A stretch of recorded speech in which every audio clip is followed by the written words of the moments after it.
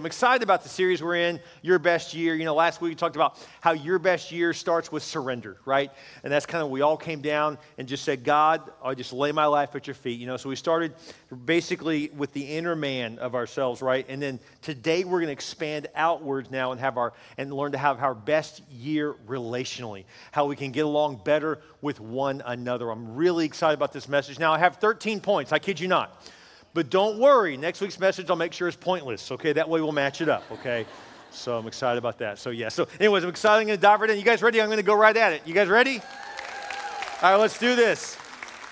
So before we can start talking about the right relationships, we first have to avoid the wrong ones. So real quickly, I want to tell you 4 different types of people that you actually should be avoiding in your life. And when I say avoid, I don't mean that you need to go to someone and say, Pastor Bill told me this week that I shouldn't hang out with you anymore. Please don't do that. Please do not do that. Jesus hung out with all kinds of people, but his closest allies, his closest friends were his disciples, okay? And so what I'm talking about is that you want to have those closest to you a certain way, but you can have friends of all kinds. I have friends that I have totally different beliefs than they do, and I'm still friends with them, but they're just not my best friends. Does that make sense?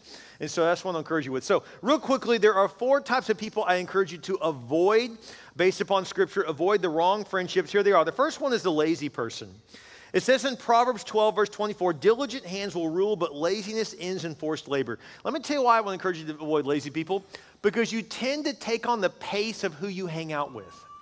So if you hang out with people who aren't really going anywhere, you won't be going anywhere either, okay? So it's a big deal. And so I just want to encourage you with that. Even if you say, well, I'm so young, you know, I mean, everyone's kind of just in high school together. But there's those in high school that are having plans to go somewhere and are working towards that, and those who just have no plans. So make sure you hang out with people who have plans. They're planning on going somewhere, that they're working towards a goal. That's a really big deal because especially, you know, you don't notice it yet when you're 16, 17, but when you're 27, 28, you start to see the difference.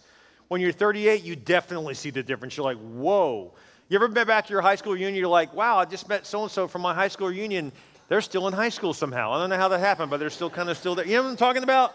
Right. And so, you know, it's the difference between those who have ambition and those that don't. It's a really big deal. So laziness is a really big deal. You want to make sure you're not hanging out with people that are lazy. That's a big thing. Proverbs 12, 22, 24 says this, make no friendship with a man given to anger. So you want to avoid angry people. This is a really big deal. If you're around someone who loses it all the time, it's just a matter of time to lose it with you. And so, in fact, if you're dating, let me just mention this to those who are dating, those who are single. If you date someone and you notice that they lose it with other people, it's just a matter of time till they lose it with you. So if someone treats their siblings really horribly, they'll treat you that way. If they treat, you know, like, I always watch how people treat a waiter or a waitress. You know, it's a good indication of how they'll eventually treat you. And so I'm just telling you, just be aware of how people treat other people. In fact, when I interview people, I love taking them to dinner or lunch because I can see how they treat someone who is in the less powerful position of being the servant and how they treat them. It matters, I promise you. So think about that. So lazy people, angry people, not that everyone who treats people bad are angry. I'm just saying the anger thing is a real big deal. Because it's a sign of a lack of self-discipline if you're angry all the time. Also, the immoral person. This is kind of an obvious one, but Ephesians 5 says, sexual immorality and all impurity or covetousness must not even be named among you. Therefore, do not become partners with them. It's a really big deal. So stay clear of people like that. And then the last one here is unbelievers. 2 Corinthians 6:14 says, do not be bound together with unbelievers, for what partnership has righteousness and lawlessness? What fellowship has light with darkness? Now, this doesn't mean that we don't want to be a witness. I want to be real careful here. You don't want to cut yourself off from all non-believers because we're supposed to be salt and light in the world. So I want to encourage you to be the influence on them and don't let them be the influence on you. Does that make sense? So you want to have relationships with them, but maybe not your best friend. You know, and so that's what I encourage you to do. And so you want to avoid these kind of people from making an impact on you. And then here's the relationships and the friendships that you run towards, okay? You run towards people who stimulate you mentally. It says in Proverbs 13:20, walk with the wise and become wise. It's really true. Who you hang out with determines who you become, okay? And also, run towards people who support you emotionally. It says in Proverbs 17:17, a friend loves at all times, a brother is born for adversity. So when things are down in your life, They're the kind of person who's there for you, who helps you out, who encourages you, so they support you emotionally. And then the last one here, run towards friendships who strengthen you spiritually.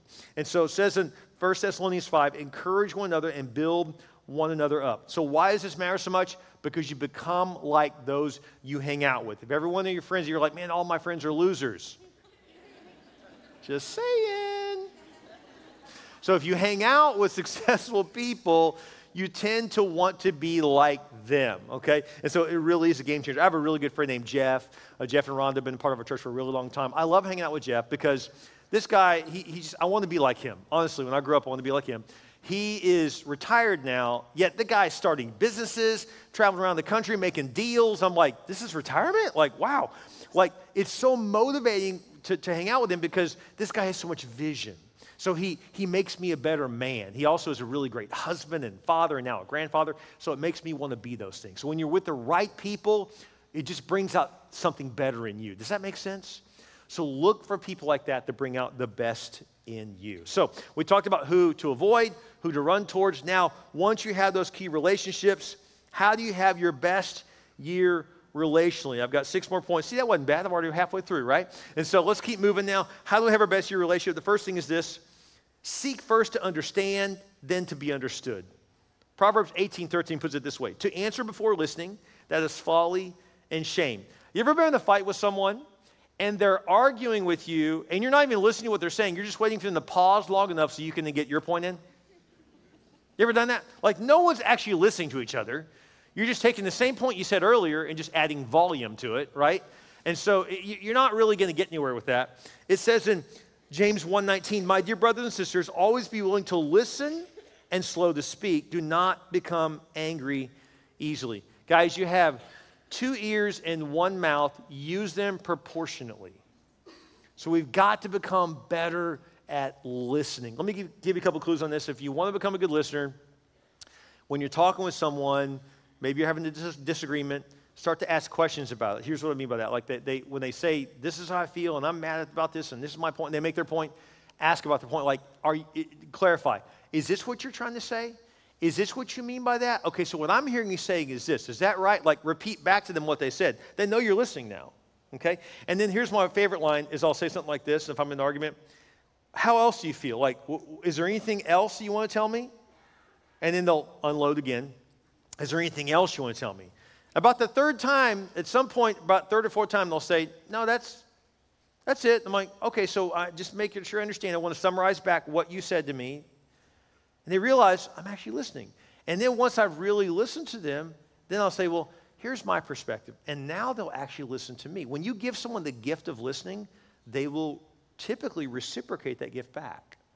And so, guys, this is so foreign to us today because we live in such a fractured culture where people are just arguing and yelling at each other now.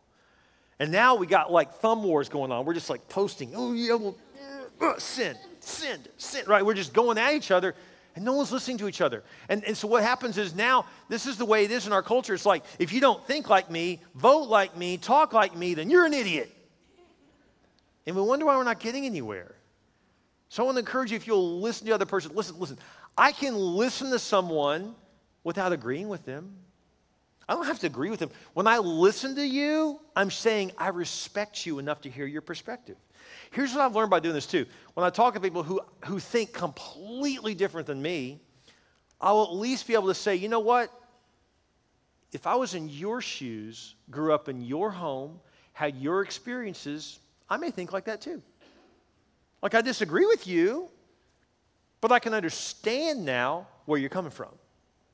Guys, this is just a baseline of respect. You don't have to agree with them. I have friends that have completely alternative lifestyles to me that I'm genuinely friends with, and they know I really care for them. I really love them, but I don't agree with them.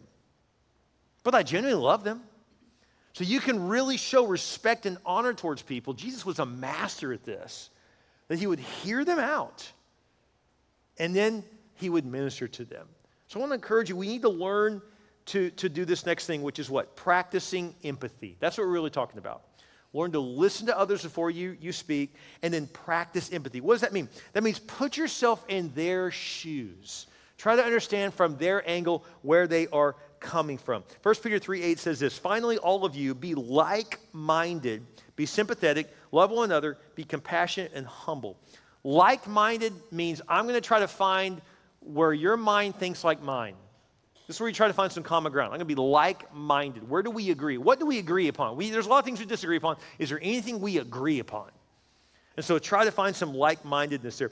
Matthew 7:12 says, in everything, therefore, treat people the same way you want them to treat you. This is called the golden rule. Do unto others as you would have them do unto you. So we're going to practice empathy. There was a little boy who rode up on his bicycle to a little box he saw on the side of the road that said, puppies for sale, $5 each. There were two men, older men, playing cards behind the box, waiting to sell the puppies. The little boy rides up. He looks at the puppies, and he says, how much are they? And the older man says, they're $5 each, son, but go ask your mom first if you want one of the puppies. Okay, yes, sir. So he hops on his bike, rides home. He comes back. He's got a $5 bill in his hand, So, oh, your mom said yes. Yes, sir. Okay, well, reach in there and play with the puppies until you find one you like. You can pick one out, take them home. So the little boy reaches in the box. He's playing with different puppies. They're all so cute, of course. He says, whatever one you want. And he knows one little puppy in the corner not moving a lot. He picks that one up, and the old man says, no, you don't want that puppy. See, son, look at the back right leg of that one. This one got injured in birth, so he's probably not going to be able to walk normal, so I don't think I'd take that one. Your mommy may be mad if you take that one home. He goes, no, that's the one I want. He says, no, son, you're not seeing the leg. He's not going to be able to walk normal. The boy says, no, that's what I want. He says, why would you want that one? The little boy reached down and grabbed his pant leg and pulled his pants up a little bit, and there was a brace underneath his pants. And he said, because this one's going to need someone who understands him. You see, to have empathy means we try to understand where people are coming from. Yeah, maybe you don't have the same experience that they do, but you can try to walk in their shoes a moment. Just say, what would it be like to be where they're coming from? If I had the same experience as they had, maybe I'd see things differently. So I want to encourage you. What we're really talking about here is let's be nice. Let's be encouraging. Let's be kind to one another. I don't have to agree with you to be kind to you. Does that make sense? Can we just make it to where the word Christian doesn't mean jerk? Does that sound good to you? I think God wants us to be kind, to be loving, to care for one another. Again, I want to be real clear. You don't have to agree with them to show that you care for them as a person. And so I just want to encourage you, they're all God's creation, even if you don't agree with them. And so let's just learn to be kind and practice empathy again. Now, there are moments and times in relationships, if you're going to be in any kind of relationship with anyone, any length at all, that you're going to have to learn to confront. And so sometimes you have to confront if necessary, but do it in love. Proverbs chapter 27, verse 6 says, wounds from a friend are better than many kisses from an enemy. So if someone really offends you, someone really bothers you, something's driving you crazy, it's okay to say, hey, I need to talk to you about this. You really hurt my feelings when you did this, or when you said this, or when you did that. Is this what you meant? And just really ask them. Matthew 18, verse 15 says, if your fellow believer sins against you, go and tell him in private what he did wrong. If he listens to you, you have helped that person to be your brother or sister again. So don't be afraid to confront. The Bible is very clear about this. Now let me just unpack this for a second. So maybe you say, okay, Pastor, that's great, but this person that I'm dealing with, I have confronted them repeatedly. You ever had someone like that in your life? You're like, I have confronted them and confronted them and confronted them. I'm not getting anywhere. Okay, first of all, if you confronted them repeatedly over and over and over again, you're still in a relationship with them, that probably means you're either married to them or they're related to you, right? Maybe a kid, maybe a brother or sister, mom or dad. In other words, like, if you confront someone repeatedly as a friend, eventually you'll just quit being friends. Like, they just won't hang out with you anymore, or you won't hang out with them, right? But if you're like, I've been having to deal with this and I can't get away from this person because I'm related to them, right? And so you're like, what do you do in that situation? Well, I want to encourage you that what we typically do is we confront, and I see this a lot with very dysfunctional families and relationships, and as a pastor, I'll end up kind of in the middle of these situations sometimes, and I'll say, well, tell me about it. Well, I confronted them, and they just won't change. And I'm talking about big issues. I'm not talking about small little things. I'm talking about really big issues. They won't change, and they're just miserable. And I said, well, tell me what you're doing. And oftentimes they're masking their pain. and they'll go to the doctor and get some medication to make them feel better. Now listen, medication's okay. There's nothing wrong with medication, but are you taking medication because you're avoiding a problem? Does that make sense? Or honestly, most of the time we mask it not with prescriptions, we mask it with alcohol, with smoking a little something. We're trying to mask. I'm not saying this is right, but people do it. Even Christians, they're masking a problem. So I want to encourage you, don't mask it, deal with it. Face it directly, okay? Now you may say, but they're making me miserable. Well, a lot of times I'll say, well, when's the last time you confronted them? Well, I confronted them again and again and again. When's the last time? 6 months ago, a year ago. And then, well, why'd you quit confronting them? Well, they're not changing. And so what happens is you become miserable. So here's what I want to encourage you to do. This may sound kind of funny, but this scripture teaches us something. Put the misery on their side of the court, not on yours. So continue to confront them. I'm not saying pick a fight with them. This doesn't have to be a fight. But if someone is being abusive towards you, okay, then you got to continually say, hey, no, you can't talk to me like that. No, that's not okay with me. I'm not good with that, right? I have a friend that I was talking to one time about that. He said, I was a really bad guy. I said, describe that to me. He said, I'd go to the bars every day after work. I'd go straight to a bar, and I wouldn't come home till 2 or 3 in the morning after I was plowed. He said, it is night after night. I said, what made you change? He said, well, Jesus did. I said, well, how did that work? He said, well, Jesus made me change, but my wife helped me. I said, how'd that? He said, I came home one day, and the locks didn't work. She had changed all the locks in the house, and she let me know, I'm done. I'm done with being treated like this. I'm not done with our marriage, but you're no longer going to do this. He said it was the best thing she ever did for me was to hold me accountable. So listen, confrontation means you keep at it. You say, and eventually, this person is not going to keep being able to keep doing this if you won't let them. They're eventually going to be like, man, this is just no fun. I don't want to come home and be confronted every single night. Right, change. Does that make sense? And the next step in this, I don't have time, this whole sermon's not about this, but I just want to say, if you are there, if that's really you, the next step of Proverbs 18 is actually to bring another person in. This is where you go to a counselor and you get a third party who can help you work it out. So I don't want to go any further than that with this, but let me say, if you say, they just will not change it, drive me crazy, you're not stuck. You're not stuck. Instead of you being stuck with them, they can become stuck with you because you just confront and confront and confront. Now we're going to bring a counselor in, and eventually they're going to realize either I change or I'm going to be miserable. And so God does not want you to feel stuck. And so don't be afraid to confront, okay? So again, I want to stop there, but if that's you, I highly recommend you talk to a pastor or a counselor to get some help with that, child or whatever the relationship happens to be, and confront that. But don't be afraid to do that. So let me keep moving. So confront if necessary, but do it in love. Number 4, become a support and encouragement to others. This is huge. Galatians 6:2 says, carry each other's burdens. In this way, you will fulfill the law of Christ. The best way to describe this would be the way my wife supports me, and she supports me in so many different ways. But Jessica is on Team Bill. I'm very thankful for this. If we're doing something, she's all in. She's going to do it to the T. Well, just go to the nines with me, just whatever I need done, she helps out. And I'm also on Team Jessica. And so this is a huge thing. We support one another with whatever we're doing. We actually have a little text thread with our whole family called Team Cornelius. We're all on the same team. We're all for each other. And so maybe you're sitting by someone you love dearly. Just lean over and say, I'm on team, and say their name. Would you do that? Go ahead and do that right now. Say, I'm on team, say their name. See, that means you're supporting them. You're encouraging them. You're there for each other. Does that make sense? Be on their team. Let's support one another. We need that, don't we? Yep. It's a big deal.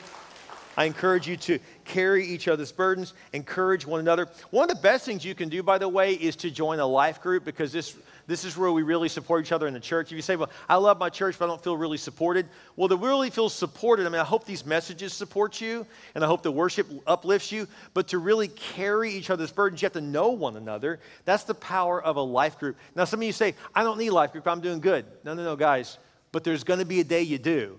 Join a life group before you need it. Does that make sense? And you can be there for someone else. I have a dear friend named Scott. We're really close. We were in a life group together for a long time, him and his wife, and there's a bunch of different couples. And Scott probably never thought he'd need a life group. He was doing just fine until him and his family took a plane ride somewhere, and the plane crashed, and his wife died. Instantly, he almost died. Almost all of his children barely survived as well. It was one of the roughest years of his life.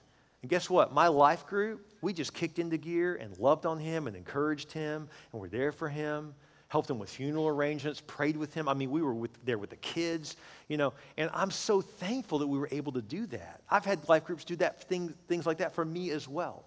And so when you're supporting someone, when you're in their corner, you just do things for them. But let me help you with this. If someone's really going through it, you don't need to ask, just go help. Does that make sense? And so, let's say you have a dear friend that loses a loved one. You say, I don't know what to say to him. Don't worry about what you say to him. Just get over there. Just go help out. Walk in the front door. How you doing? I'm cleaning the dishes. The kids have this and they go, I'll help. You just go lay in the couch. You just sit. I got it. Just go clean the house. Just go help out. Does that make sense? Just love them. Jessica has a dear friend. Every time she's sick, I know there's going to be chicken noodle soup that she makes and puts on the front door. She doesn't even ask Jessica. She just sends a text, says, go check your front door. Isn't that sweet? She doesn't ask. She just does it. Because you know what you're going to say. If you ask, they're just going to say, oh, no, I'm good. So don't ask. Just go help. Does that make sense? I'm on Team Jessica. If she needs something, she's going to get up and go do it. She's on Team Bill. I'm on Team you. You're on Team me. If we do that, we are there for one another. No one should feel unsupported in this church. We are here for each other. That's the way it's supposed to work. Become a support and encouragement for those around you. I'm on your team. Number 5, make their wins your wins and their losses your losses. I love this. Romans 12:15 says this, rejoice with those who rejoice, weep with those who weep, live in harmony with one another. You know what? Have you ever had a friend who was really successful at something? Like they're like off the chart successful. It's easy to become envious or jealous of that. But here's the trick to that not happening. Become their biggest fan. Be their friend and their fan. Does that make sense? To where when they win big, you're like, man, that's awesome. Congratulations. I'm so happy for you. I'm so excited for you. Then their win becomes your win. So again, you're on their team. I want to encourage you that when they win big, celebrate with them. Compliment them. Don't compete with them. If you will do this, their win becomes your win, and then your wins become their wins also. And so I encourage you to do that. If you will do that, it will go so much further than you really realize. And so it's a game changer, I promise you. Make their wins your wins, and make their losses your loss. If they're hurting, hurt with them. Be there for them. Help them through that time of need. And then the last thing I wanted to focus on here was to learn to forgive and overlook an offense. This may be the most powerful thing I say today, because we all have people that we love dearly. This is everyone. This is a human problem. So there's no exceptions to what I'm going to say next, okay? There's someone that you work closely with or live with or do ministry with that you love them, but there's something about them that drives you crazy, right? Come on, don't lie. Let's be honest. Everyone has something like that drives them crazy, right? Look at Proverbs 19:11. It says this, a person's wisdom yields patience. It is to one's glory to overlook an offense. Now, before I get into this, let me just say this. If someone wrongs you, it's easy to react. I want to put something on the screen and show you this real quick. Someone wrongs you, right? They wrong you, and then you react. But in between being wronged and reacting is a small sliver of space called choice. In a split second, someone does something, you're I'm going to make a new choice. It's real quick, but you still have choice. Some people tell me, I can't control my anger. Oh, yeah, you can. You do it all the time. No, I can't. You understand, Pastor? I can't control my anger. Oh, yeah, you can. Let me tell you how you do it. You ever been in a fight with your spouse or with one of your kids? You're like, and you did this, and you did that. And the phone rings, and you pick it up. Hello? Hi, I'm doing good. How are you? I'm good. So you just controlled that anger, didn't you? So you can control your anger. In between being wronged and your reaction is a small sliver of space called choice. You can make a better choice. Does that help someone today? You really can. Yeah. Make a better choice. Now, I love this. It says, a person's wisdom yields patience. It is to one's glory to overlook an offense. And look at Proverbs 17:9. Love forgets mistakes. Nagging about them parts the best of friends. Guys, if you are close to someone, you already know all their faults. Okay? I want to encourage you, please do not keep a registered list of someone's past mistakes and bring them up all the time. Listen, that is so painful. They already know their mistakes. They know them, they made them. So rather, let that go. And so we all have weaknesses, but here's something that will really help you. Let me give you a line that will really just calm you down if someone drives you crazy. And I'm not talking about big offenses. We're not talking about that. We talked about confronting earlier, okay? But small offenses. Let me give you an example. Let's say you're messy, or maybe you're married to someone who's messy, and you get offended by this because you're a detailed, clean person. And so this is the person who thinks that they don't have a hamper to put their dirty clothes. The whole house is a hamper. You know what I'm talking about? They just take their clothes off wherever they are, and that's where they sit. And they just get up and move on. There's clothes just piled there and piled here. You're just like, oh my gosh. And so you're offended. You go crazy. You're like, I need to let you know something. They're probably not really going to change that much. You know why? Because we all kind of have certain stripes and we don't change a lot. Okay? And so this might drive you crazy, but here's what you say to yourself when you're picking up their clothes. Okay? Now, I'm not saying they shouldn't work on it. That's fine to talk to them about it, but they're probably not going to become great at it. So here's what you say when you pick up their clothes. Just say this to yourself under your breath. Just say, they can't help themselves. Okay? Let me give you another example. I'm a chatty Cathy, man. I'm always just talking all the time. Blah, blah, blah. I will shut a restaurant down. I will just talk all night long. My wife can go crazy and be like, oh, he just talks to everyone. I can never get out of here. Or in her mind, she can think, Bill can't help himself. You see the difference? Now, I'll try to work on it and get out of the restaurant earlier, but instead of being frustrated by realizing I'm probably not going to quit being friendly, I'm probably not going to quit talking all the time, she just has to learn, I can't help myself. That's just kind of who I am. In other words, there's certain habits about you that drive your spouse crazy or drive your kids crazy or certain things your kids do that drive you crazy. And again, I'm not talking about big offenses. That's different. You confront on those things. But on the little things, you just learn to let them go. Because if you don't learn to let them go, guys, you're going to make yourself miserable. Because everyone, my wife is famous for saying this. This is really true. She says, Bill, everyone has a deficit.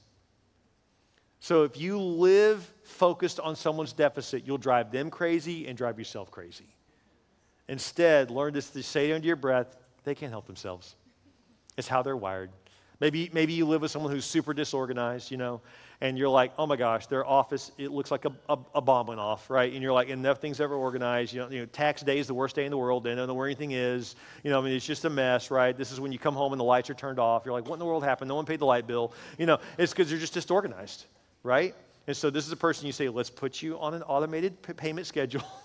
Let's set it up to where it automatically is covered, right? And let's try to get some basic organization. But at the end of the day, they can't help themselves, meaning that's kind of how they're wired.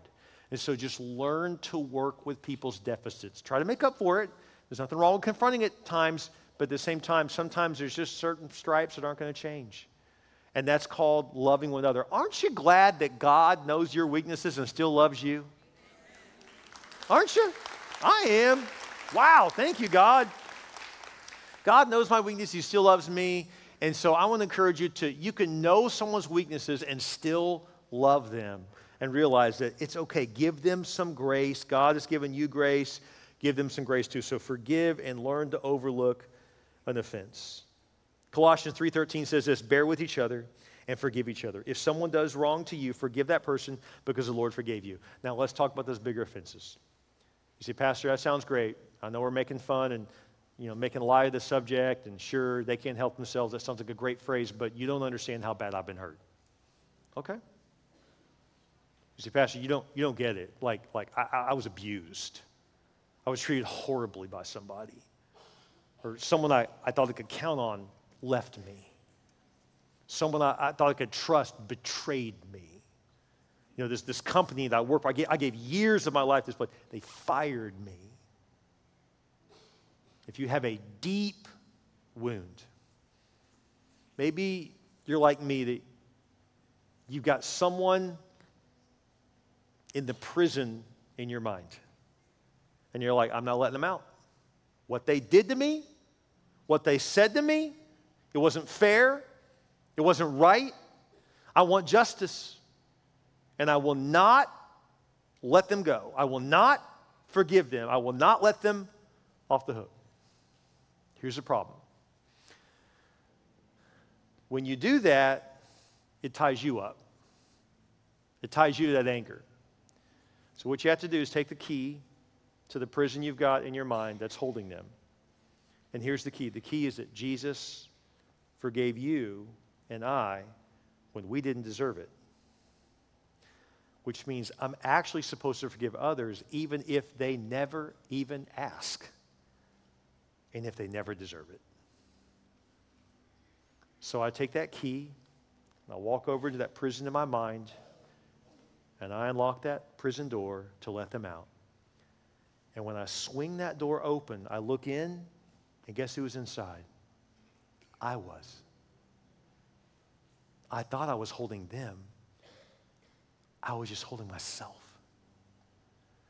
You see, when you don't forgive someone, it doesn't hold them back.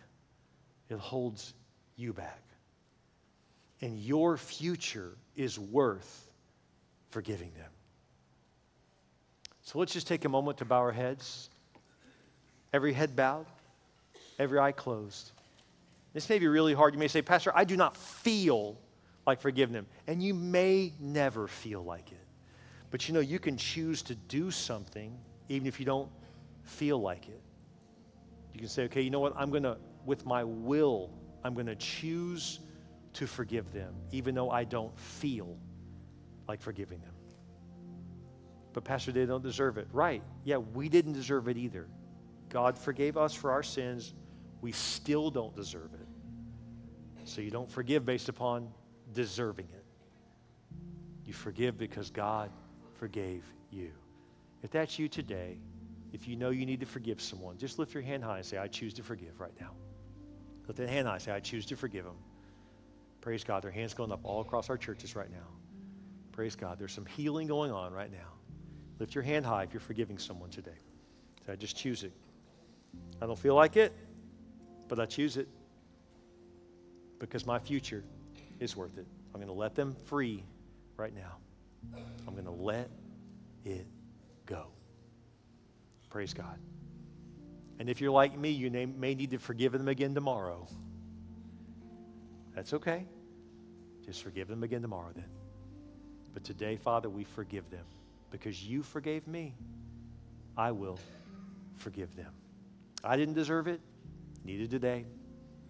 But the same forgiveness given to me for free by your grace, I now give to them. Praise God. You put your hands down. God sent his son Jesus to die on the cross for all of our sins, and we didn't deserve it.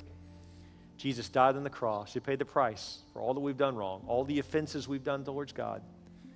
Jesus died for all of that. Then Jesus rose again from the grave, proving that he's God. Now he waits for you and me to individually receive him. You can pray this prayer. You can receive Christ as your Lord and your Savior right now. Across all of our campuses, those online, pray this with us. You can just say this out loud. Just say, Dear Jesus, I realize you died for me. You paid the price for my sin, and I believe you rose again. So please come in my heart, be my Lord, and be my Savior. I repent of my sins. I put you in first place. Thank you, Jesus, for saving me. With your head bowed and your eyes closed, if you just ask Christ to come into your life, would you just lift your hand high right now at all of our campuses if you just gave your life to Christ? Hold your hand high. There are hands going up all across our churches. Thank you. Just hold your hand high right here at broadcast. Thank you. Praise God. Thank you, Rodfield. Hold that hand high. Praise God. Thank you. We see your hands. Thank you, Stone Oak. Hold a hand high. Praise God. All the way in the back there at Portland. Thank you. Praise God. Praise God. We see your hand right there in the front. Praise God. Thank you. Thank you, Padre Island. Hold your hand high. Praise God. Thank you, Rockport Fulton. Those who are online with us, if you just gave your life to Christ, you can put it in the text chat. Just text, my hand's raised, or click, hand raised right now. We praise God for the decision you made to give your life to Christ. Father, thank you that before we deserved it, in fact, we still don't deserve it, you sent your Son. Thank you for the gift you gave us, the gift of forgiveness. Lord, may we let each other off the hook, learn to live in forgiveness and walk in it. May we become supporters of each other. May we be on each other's team. Lord, thank you that you're on my team. That's unbelievable. You're the franchise player on my team, God. Thank you. Thank you that you're there for us.